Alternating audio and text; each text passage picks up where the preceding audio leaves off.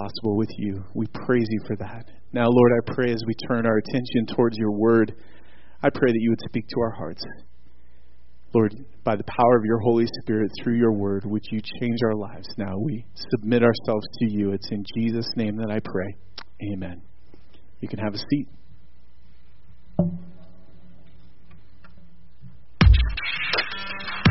The body is a unit, though it is made up of many parts. And though all its parts are many, they form one body. So it is with Christ.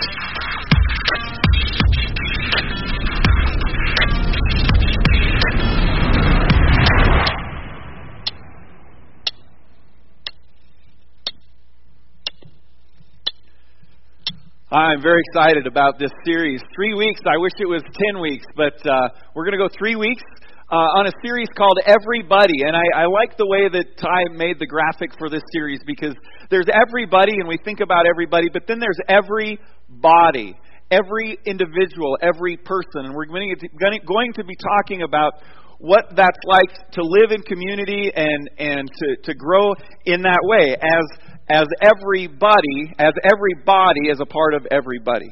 And over here we have some cogs that are all connected together, and the watch thing, and one's connected to the other, and they are all important. And without one, eventually what happens is you have one that doesn't spin or one that doesn't do its work. And if you are only one by itself, and you're just on a shaft and there's nothing attached to you, what's going to happen? You're just going to kind of spin aimlessly, and you're not going to do anything. And so we're going to be talking about that. Before I do that, I want to encourage you, if you weren't here last week, to go online, northhillsbaptist.net, and listen to last week's sermon.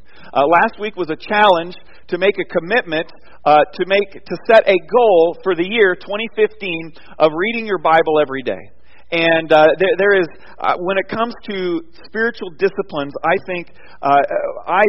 believe that reading our Bibles is the one that informs all of the others. It's the one that starts us off. It's the one that teaches us about God and leads us to worship. It's the one that draws us into prayer and seeking forgiveness of others or seeking repentance and those things. And so I just want to encourage all of us, remind us, maybe for the first time, challenge you right here in this few seconds, to consider reading your Bible every day.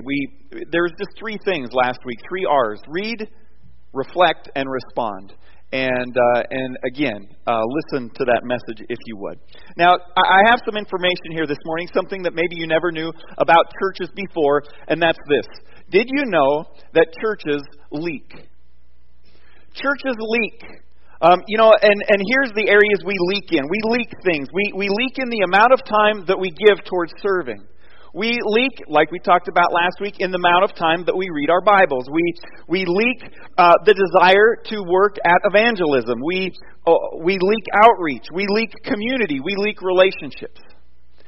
Think about that. Somebody said to me after first service, I have a new concept now. I didn't realize that churches leaked. We do. All of our relationships do. And think about that. Over a period of time in life, with the busyness of life and all of the activity and everything in our schedules, it seems like those things that are really important to us, that we say are really important to us, oftentimes we spend less time and less time and less time doing them. We sort of get in a rut, or we become apathetic about something. And that happens all the time this time of year. We make New Year's resolutions, right? We set these goals, and what happens? They leak. After a period of time, it's not fresh, it's not new, it becomes sort of, a matter of discipline, and unless we have other people that are doing that along with us, it can just kind of fall by the wayside, never to be picked up again until the next year, and we go, oh, man, I haven't read my Bible in 11 and a half months. Honestly, there are things that can happen that way, and so we're going to be talking about that. Over the next year, the year of 2015, I want this to an underarching sort of current in all that we do at North Hills. It's going to be building lives and building community.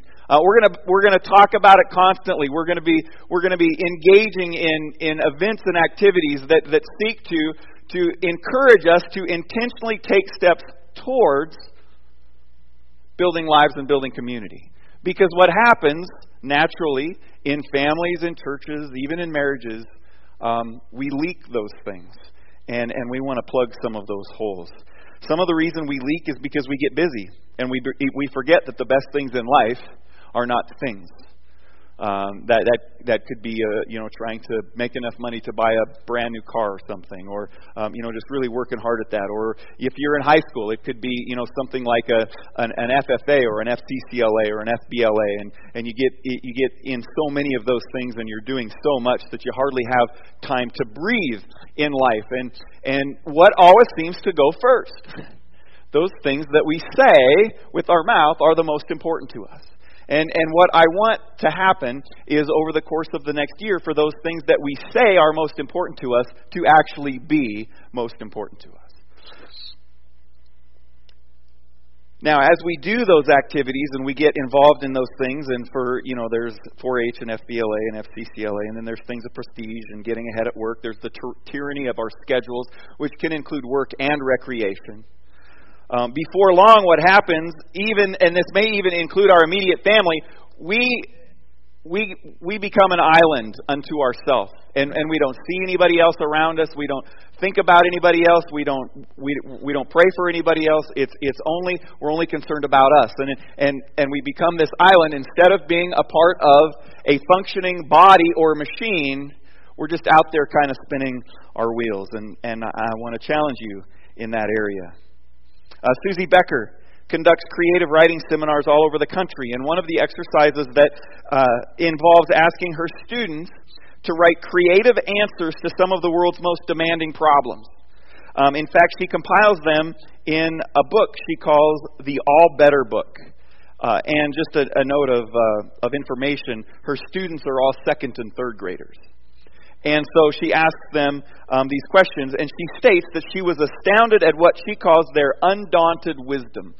I'm just going to give a couple of the questions to you here this morning that we have time for. One of the questions she asked was, how would you create a no-fail diet? Now, this time of year, that's important. People have resolved that they're going to lose weight in 2015. How would you create a no-fail diet? Well, Patrick, age 8, says this. Use exercise shoes, he says. When you get tired and want to go to sleep, too bad. These shoes will make you run until your feet fall off. We need exercise shoes. And then she asked this question. This is the one we're going to focus on today. With billions of people in the world, someone should figure out a system where no one is lonely. What do you suggest? Max, age 9, says this. Make food that talks to you when you eat. It could say, how are you doing? And what happened to you today? Kalani, age 8, said, people should find lonely people and ask them their name and address. Then ask people who aren't lonely their name and address. When you have an even amount of each, assign the lonely and not lonely people together in the newspaper. Genius, right? And then finally, Brian, age 8, says this. Sing a song, stomp your feet, read a book. Sometimes I think no one loves me, so I do one of these. So maybe that's an option for you. When you feel lonely, you could sing a song, stomp your feet, or read a book. Well, it's this last one that we're going to focus on today, because I believe that everybody wants to be somebody, but often feels like a nobody. It happens. It happens in life. Augustine says this. He says that human beings are created with a God-shaped vacuum inside of us that only can be filled by God. Jesus uses different words to say the same thing one day when a self-proclaimed expert on human satisfaction comes up and asks him, what is the key to a no-holes-barred, joy-packed, eternally sustainable life? And this is what Jesus said. Jesus says, look, I'm going to make this very simple. His statement is in Mark chapter 12, verses 30 and 31. Jesus says this, love the Lord your God with all of your heart and with all of your soul and with all of your mind and with all of your strength. And in verse 31, he finishes it by saying, love your neighbor as yourself. Jesus says, love God and love people. Very simple. And we're all here this morning because we really have two vacuums in our life. We have two really deep longings. The first one is a longing for deep spiritual connectedness that can only be filled by God. And the second is a longing for deep relational connectedness that can only be filled by other people. You know, we see this with the very first human being that ever walked on the planet, Adam. When God created all things and began to put everything in its place, his remark at the end of each creational act was what? It is good. Okay, it is good. When God created the sun and the moon and the Milky Way, he said, man, that is good. And he created the Ponderosa Pines and sweet corn and Yellowstone Lake and mule deer that I hear are yummy to eat. God created those things, and what did he say? He said, wow, that's good. That's good. Then he created Adam and put him in his perfect environment, and he told him, have at it. It's all yours. Go and enjoy it. Work it and enjoy this perfect environment. And as we're reading, we're prepared to hear God say, it is good, but he doesn't. In fact, God says, wait, it's not good. It's not good. Something is missing. So he creates Eve.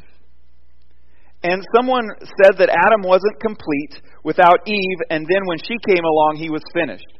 Now, I don't know exactly what is meant by that, but before Adam and Eve, creation was good. But once humans walked on the creational landscape, it's at that moment in time when God declares it very good. Now, our English translations really, actually, honestly do a not very good job of describing what the Hebrew really means there in Genesis chapter 1, verse 31. In Hebrew, this phrase literally means, hey, you guys! Hey, everybody! This is amazing! This is incredible! See this! Come look at this! I mean, can you imagine God at the end of creation? His voice booming after he just spoke everything into existence. Hey, everybody, look at this! And then the Hebrew word for very actually means exceedingly, mega, beyond your wildest dreams. God says, once man and woman are on the planet, he says, it is that good. It is that good. God says now it is complete. Humans have a God-shaped vacuum to be filled by God and a people-shaped vacuum to be filled by people. And we simply state it here, love God and love people. And when we do these two things, nobody is a nobody. Everybody is a somebody. Because we're in relationship with God and with other people. How we were created to be. But we don't always do so well, do we? I mean, we all know about this relationship vacuum, and we all know that we don't often do so well and that relationships can leak away.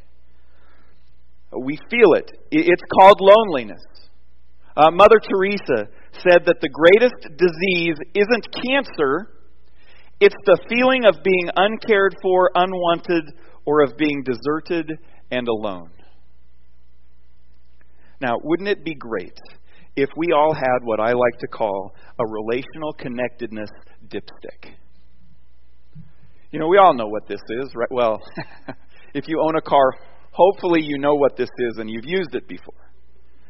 Because if you don't, there will come a day when you have a pretty rude awakening, when your engine responds negatively to not having any oil in it. But if we had a relational connectedness dipstick, we could, every once in a while we could pull it out, we could take a look at it, and we could see, oh, it's my relational, I'm full.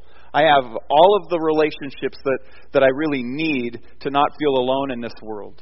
From deep, the two or three that you really have that you could trust anybody with, to even those kind of acquaintances around you that help get you through the day. And then maybe maybe that's you here this morning. Maybe you have all of the relational connectedness that you need. Great, that's wonderful. But maybe you're here today and you would pull this dipstick out and you would notice that it's down there just past that sort of hex area, and there's some words on there.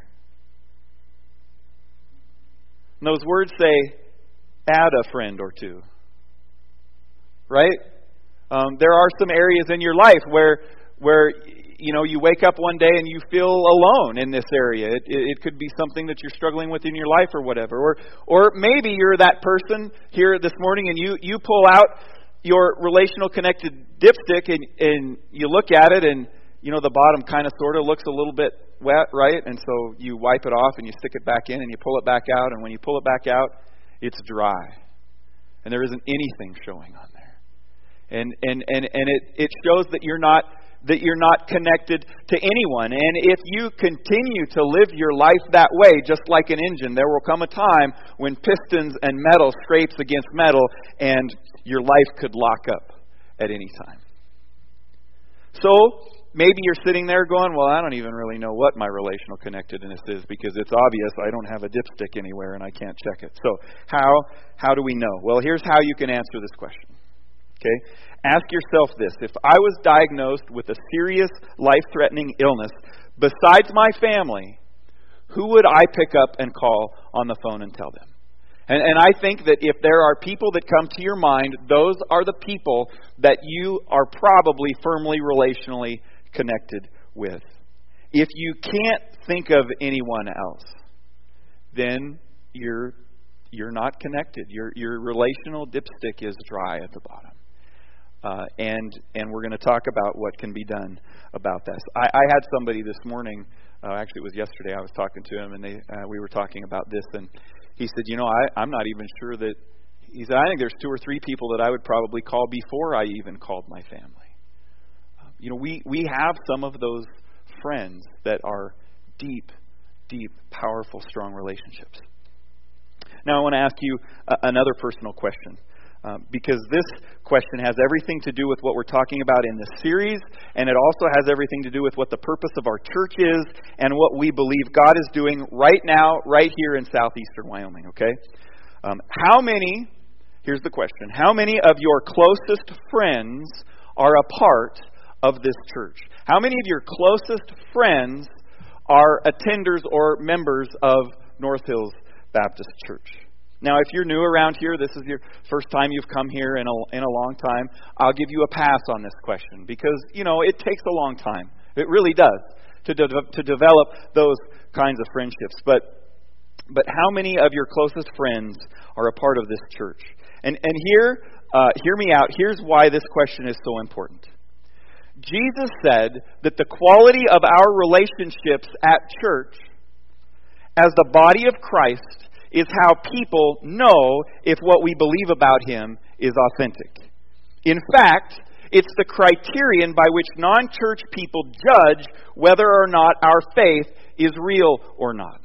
Have you ever heard someone say about you or about people at another church, for instance, man, if they can't even get along, how could I even think of? Or is God even real if they're acting like that? Now, I get it that we're all imperfect and that sort of stuff happens. I mean, if you think you found the perfect church, right, as soon as you walk in the door, it ain't perfect anymore. I mean, that's true about each and every one of us. But here's the thing. Jesus says in John chapter 17, verse 23, may they, he's talking about church people, he's talking about Christians, may they be brought to complete unity to let the world know that you sent me and have loved them even as you have loved me.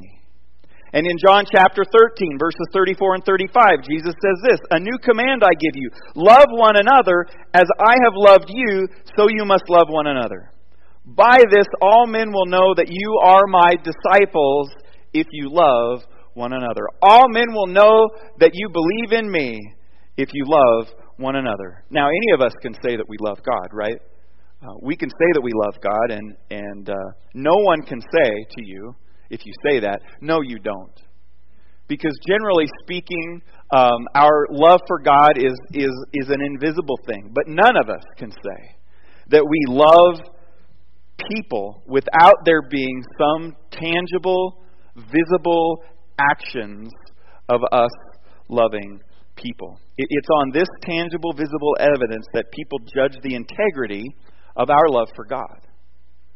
And it's how we tell if we genuinely love God as well. And I'm not making this stuff up. I'm not just creating these things. In 1 John chapter 4, verse 20 and 21, it says this: if anyone says, I love God, yet hates his brother, he is a liar. He has given us this command, it goes on. Whoever loves God must also love his brother. The command we have from God is to the point. Loving God includes loving people. And we have to love both. Deep inside, we believe that life genuinely is better, I think, if we can figure out a way to do it together. But getting together, being together in authentic, transforming, life-changing ways isn't always easy, is it? We don't just drift into these kinds of relationships. You don't go into relationships like that just by coming to church. It doesn't happen. It doesn't happen by osmosis. I think in high school I used to think if I would lay my head down on my social studies book at night, that somehow during the middle of the night that stuff would just come into my head, right? By osmosis. Never worked. The lowest grade I ever got in my high school career was in social studies. It's the same thing with relationships. Just coming to church doesn't automatically mean you're going to have a bunch of friends and a bunch of relationships. It takes intentional action on our part. And when we do have those kinds of relationships, over time, what happens? They leak. They leak. The Europeans who came to settle North America found it vast and unexplored. And if you remember the movie, I think it was Far and Away or something like that. It's an old one. There's a scene where they have all these settlers, new settlers. They're all lined up on their horses, and their goal is to go out across the land and find a quarter section of land and pull up the stake with a flag on it, and then that's their property. They claim it. And when the Europeans moved west, that's what happened. And people had never owned land before. This was a whole new deal to them. And what they did originally, in the beginning, when they got their piece of land, is they built their house right in the middle of it, so that they could see all of their land that they owned. And what happened over a period of time, because these people were proud of and what it was, the watchword of the day was their self-reliance. They started doing funny things because they were lonely. They were isolated from everybody else around them. Many of you have heard this before. I have first-hand experience with what it's like to be isolated. 3 days in a cabin with no TV or internet or phone. That's as isolated as it gets in our day and age today. The goal was 4 days. I made it 2.5. Because and when I came out of there, when I was in the pickup going home, I have never felt so lonely in my life. It was oppressive, and that's not fun. It's not fun to be alone. I heard a football commentator a couple days say something. Oh no, it was one of the announcers of the Rose Bowl parade. They're like. They were talking about the crowd, and they were like how nobody was alone in the crowd. And I'm like, that is so not true. You can be lonely in a crowd. So what did these people do eventually that moved out west? They moved. They moved their houses to a corner of their section, of their quarter section, and the other people did too, to where they had 4 houses nearby. And what did they do? They shared life. They shared death. They shared food. They shared work. And they made it. And they made it. Well, how they eventually lived was very similar to what we see in the early church in the book of Acts, isn't it? Acts chapter 2, verses 44 through 47. And I apologize this morning for putting all of these up here and just moving through, but I have a lot I want to say, and just bear with me, please. And this one up here is from the Message translation. This is how Eugene Peterson translates Acts 2:44 through 47. All the believers lived in a wonderful harmony, holding everything in common. They sold whatever they owned and pooled their resources so that each person's need was met. They followed a daily discipline of worship in the temple, followed by meals at home, every meal a celebration, exuberant and joyful. as they praised God. See, the Acts church is light years away from that self-reliant European attitude, isn't it? But maybe you sitting here this morning feel light years away from the Acts church as well. Well, in order to get from self-reliance or loneliness to the picture in Acts, we're going to need to make at least 3 moves. And these are in your notes, these 3 moves. The first move is this: everybody get close. Everybody get close. Okay, the Jerusalem church in Acts got close. And we see it over and over and over, especially in their homes. Acts chapter 5, verse 42, day after day in the temple courts and from house to house, they never stopped teaching. They never stopped learning and spending time together. Acts 12:12, he, Peter, went to the house of Mary, the mother of John, where many people had gathered and were praying. Acts 16:15, when she and the members of her household were baptized, she invited us to her home. Acts 28:30, for 2 whole years Paul stayed there in his own rented house and welcomed all who came to see him. See, in the book of Acts, the word house or home is used 41 times. Their house and their home was a very important part of their life, and we get the idea that these people were together a lot. They were getting to know each other, just being around each other, engaging in small talk. I remember reading one time that in order to get to know people, we need to become experts in small talk. Okay, and here's why. Because if you don't become an expert or are able to engage in small talk, you'll never get to the big talk. It just won't happen. So we need to engage in that small talk. And it isn't easy or even comfortable for many of us. It's just easier to stay in our own comfort zones. It's easier to choose isolation over community. Sometimes we think that it's safer.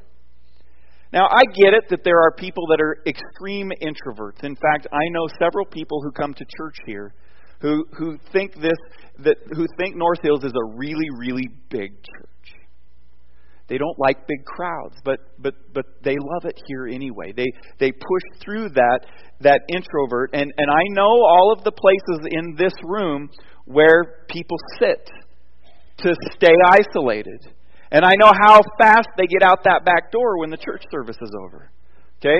I understand that. I understand there are people that are introverts, and this is more difficult for some people than others. But we need to recognize and realize that unless we intentionally take some risks, we're going to be that cog over there. And there are going to be more times of loneliness than not. And I know it seems kind of elementary, but if North Hills is going to be a healthy, functioning, thriving church in our community, our first move has got to be to get together.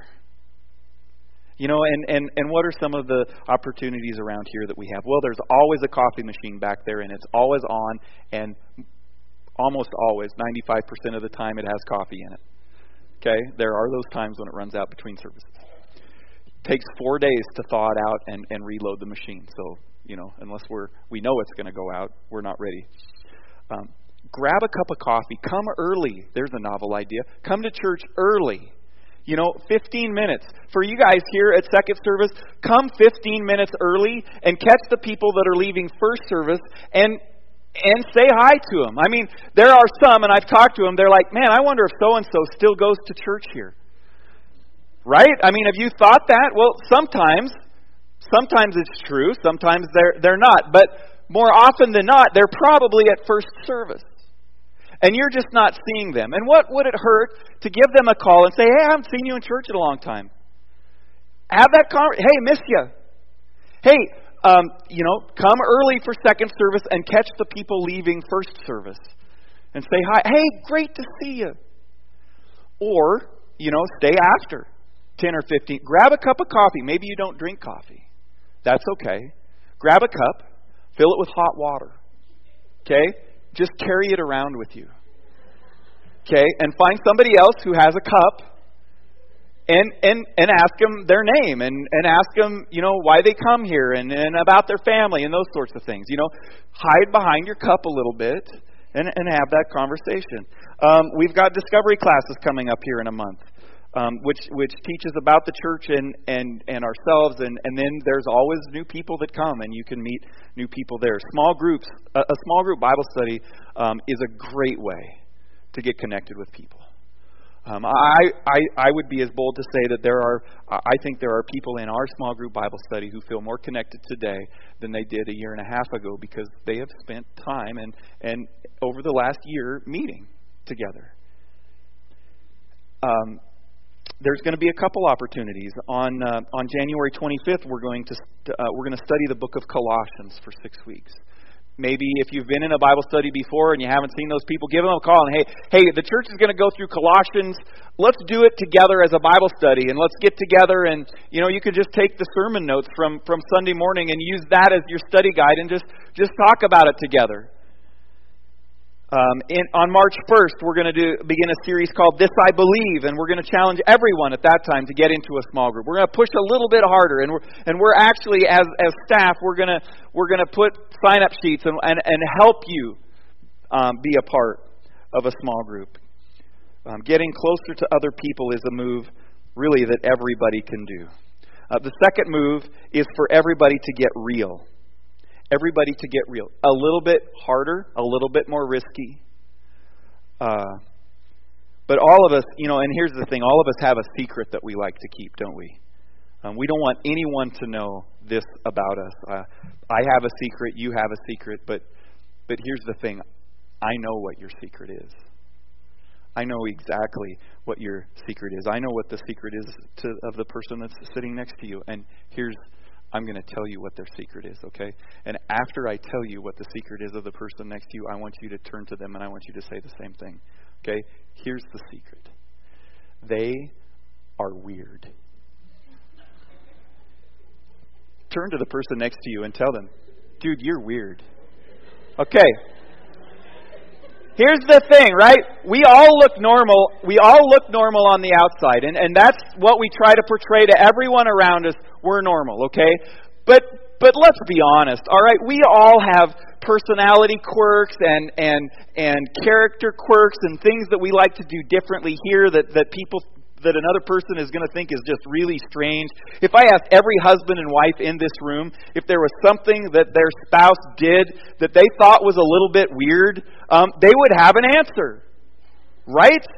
Sometimes it has to do with how the toilet paper rolls or how they squeeze the tube of toothpaste or whatever. But kind of in a joking sense, there are those things that we want to hide. But on a serious sense, there are things that we also try to hide that are they affect us more than we think. And it really would be better for us to find a friend or a person to connect with and to trust that we could share that with, that could talk to us about it, and who could pray with us through it. This is way past the small talk for sure. Now, there's a fascinating story about Moses that Paul tells the church at Corinth. Moses has just been up on Mount Sinai with God, and when he comes down, Paul says that his face literally glowed. It shone bright. And I kind of see this at weddings.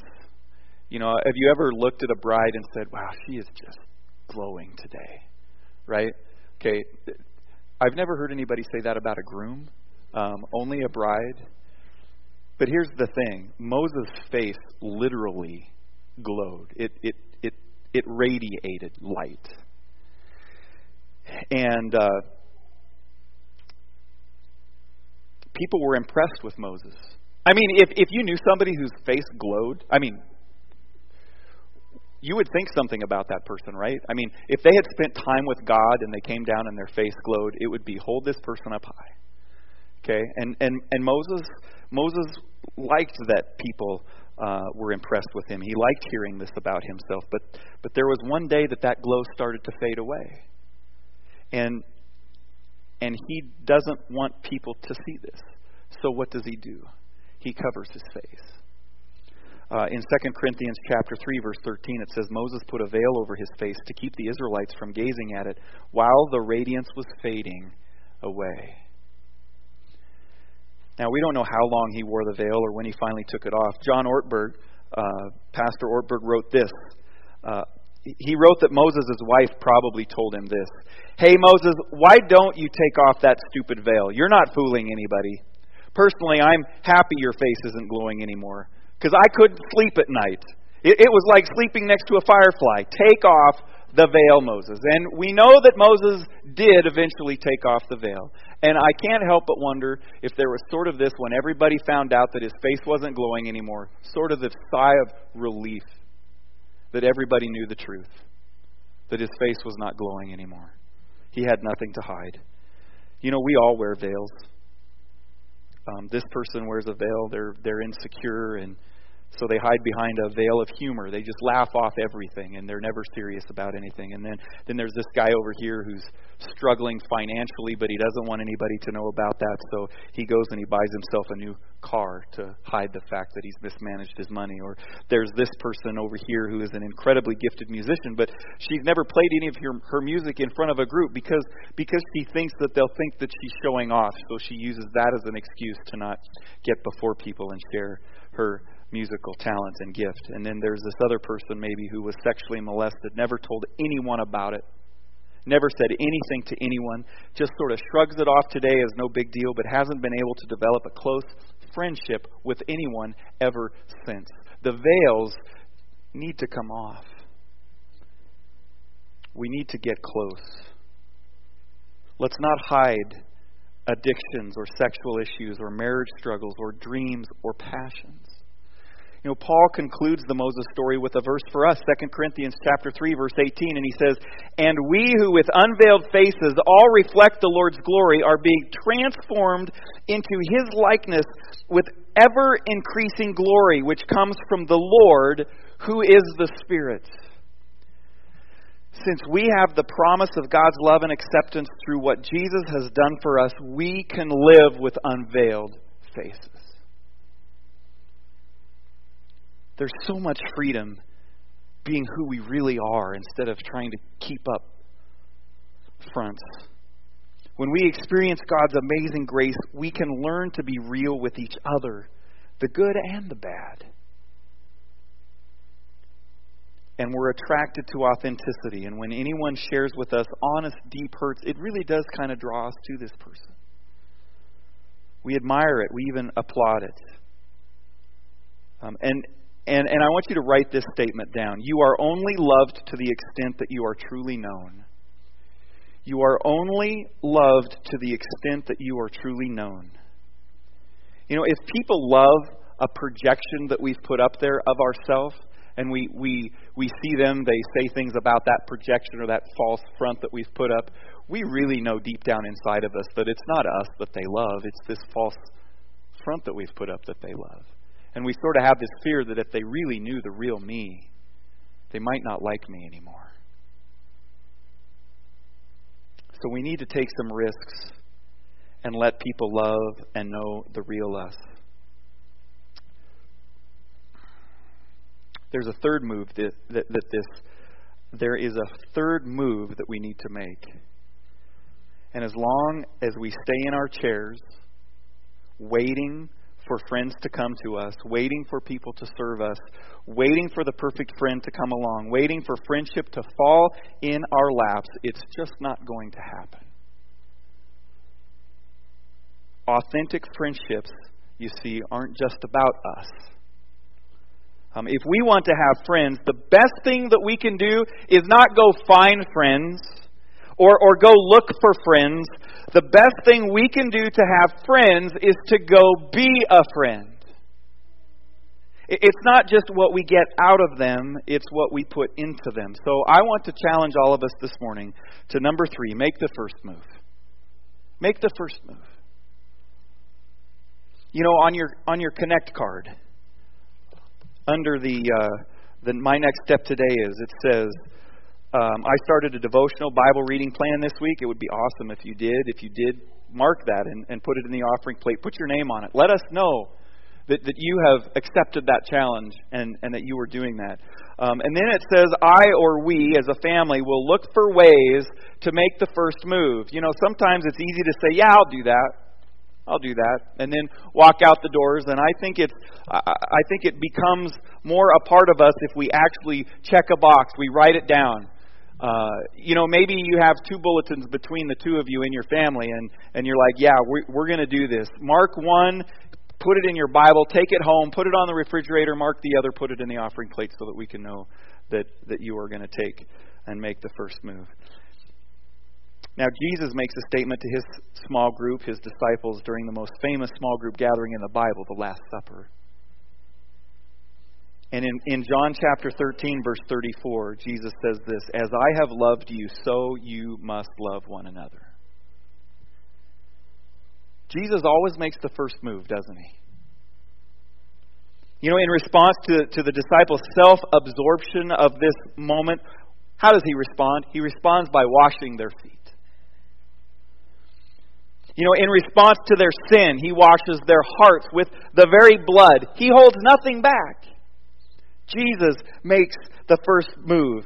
He's never held anything back. 33 years earlier from this moment in time, he gave up his chair. He gave up his throne in heaven, and he came down on earth to be one of us. Not some superstar, supernatural, Superman body. No. He got hungry. He got thirsty. He got tired. He got sweaty and smelly. He was just like us. He experienced everything that we do. He was real with us. He belly laughed and he wept. And at the very moment his friends all walked away from him, he made the ultimate move. Surrendering himself to a cross. Was crucified on our behalf.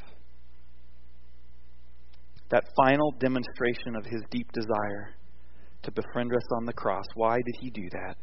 So that he could say this in John chapter 15, verse 15. I no longer call you servants, because a servant does not know his master's business. Instead, I have called you friends. Now, I've had a lot of friends make the first move when it comes to their relationship with me, to be a friend to me. I've even had a friend wash my feet. But I can't recall one friend who ever died for me, except one. And that was Jesus.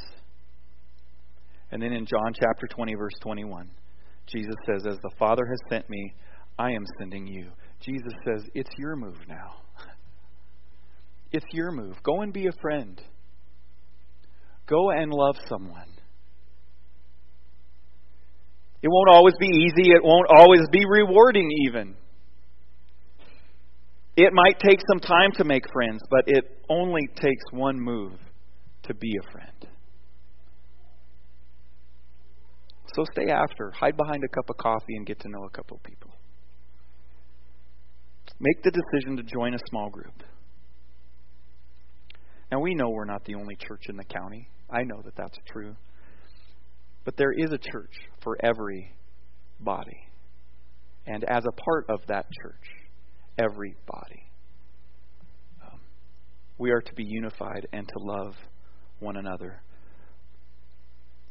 We want this North Hills to be a church that loves God and loves people. Let's get closer, let's get real, and let's make the first move. And now Ty's going to come up here, the music team's going to come up here, and we're going to celebrate communion for the first time in the year 2015.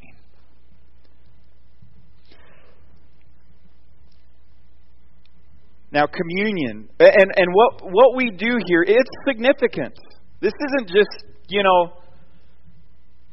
just something that we do, like Adam said, we pray by rote. It's not that.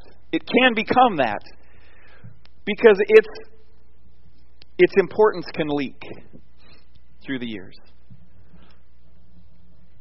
But communion is something that Jesus gave us himself, that we as a church are commissioned to uphold and protect and administer. And we are told that the purpose is to remember Christ.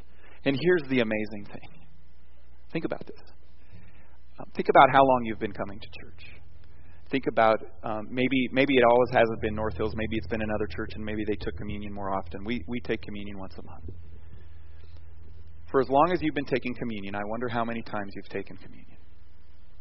I didn't do that math. I didn't do that multiplication this morning. But think about this. For over 2,000 years,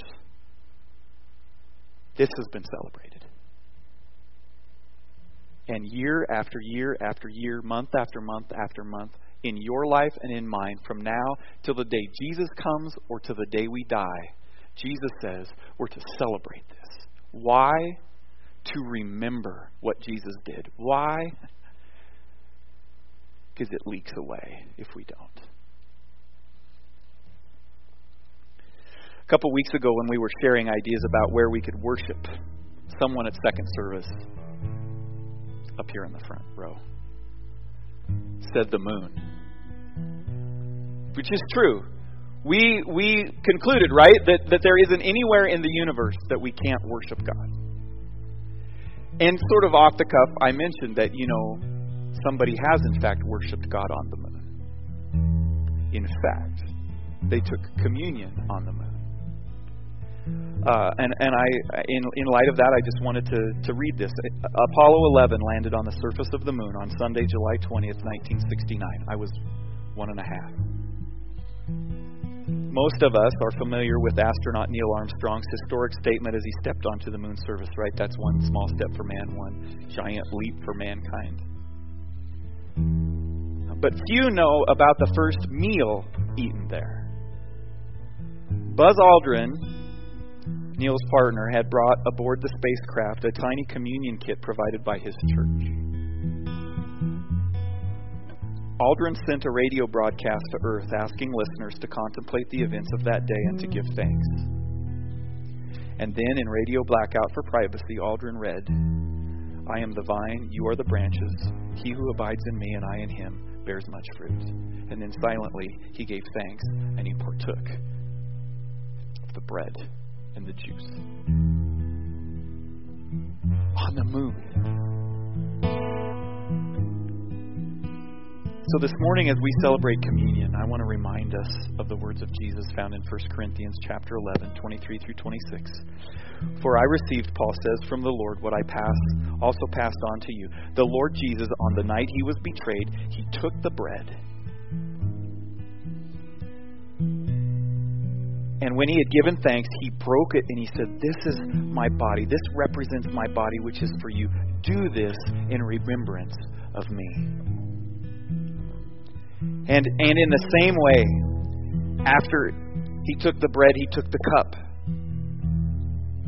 saying, "This cup is the new covenant in my blood. Do this whenever you drink it in remembrance of me. For whenever you eat this bread and drink this cup, you proclaim the Lord's death until he comes." Yeah, sometimes the things we do can get boring, can't they? You sort of be apathetic about them. And this is one thing that we do often that I do not want to become boring in our life. This is so significant. If you are a Christ follower here this morning, you are a friend of Jesus. Jesus says, one of the ways in which you can remember me is by partaking of the bread and the cup. So this morning, you don't have to be a member of North Hills to partake of communion. Just one who would proclaim Jesus as Lord, as Paul says. And so as we celebrate this, Ty's going to play, and there's going to be words and songs. And let's take whatever time you need. It's the first time of the new year. Let's celebrate what Jesus did. The service would come forward. I'll pray. Lord Jesus, thank you for this. Thank you for how much you know us and that we need this. We often need to be reminded, and we need to remember that your body was broken and your blood was shed. As we eat of the bread and as we drink of the cup this morning, we worship you, we praise you, we celebrate you, we remember that incredible sacrifice that you made for us. In Christ's name, amen.